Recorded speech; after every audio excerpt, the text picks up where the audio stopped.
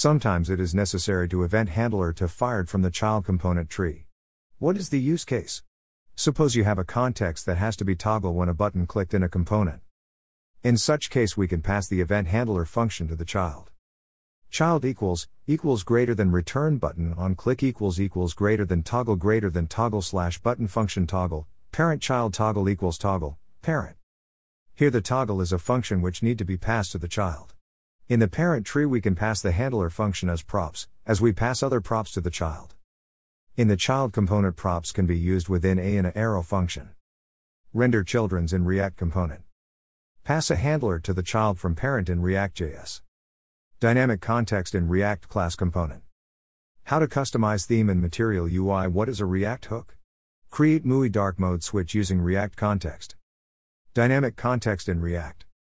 Too many re-render in error in React hook. A quick guide to React context.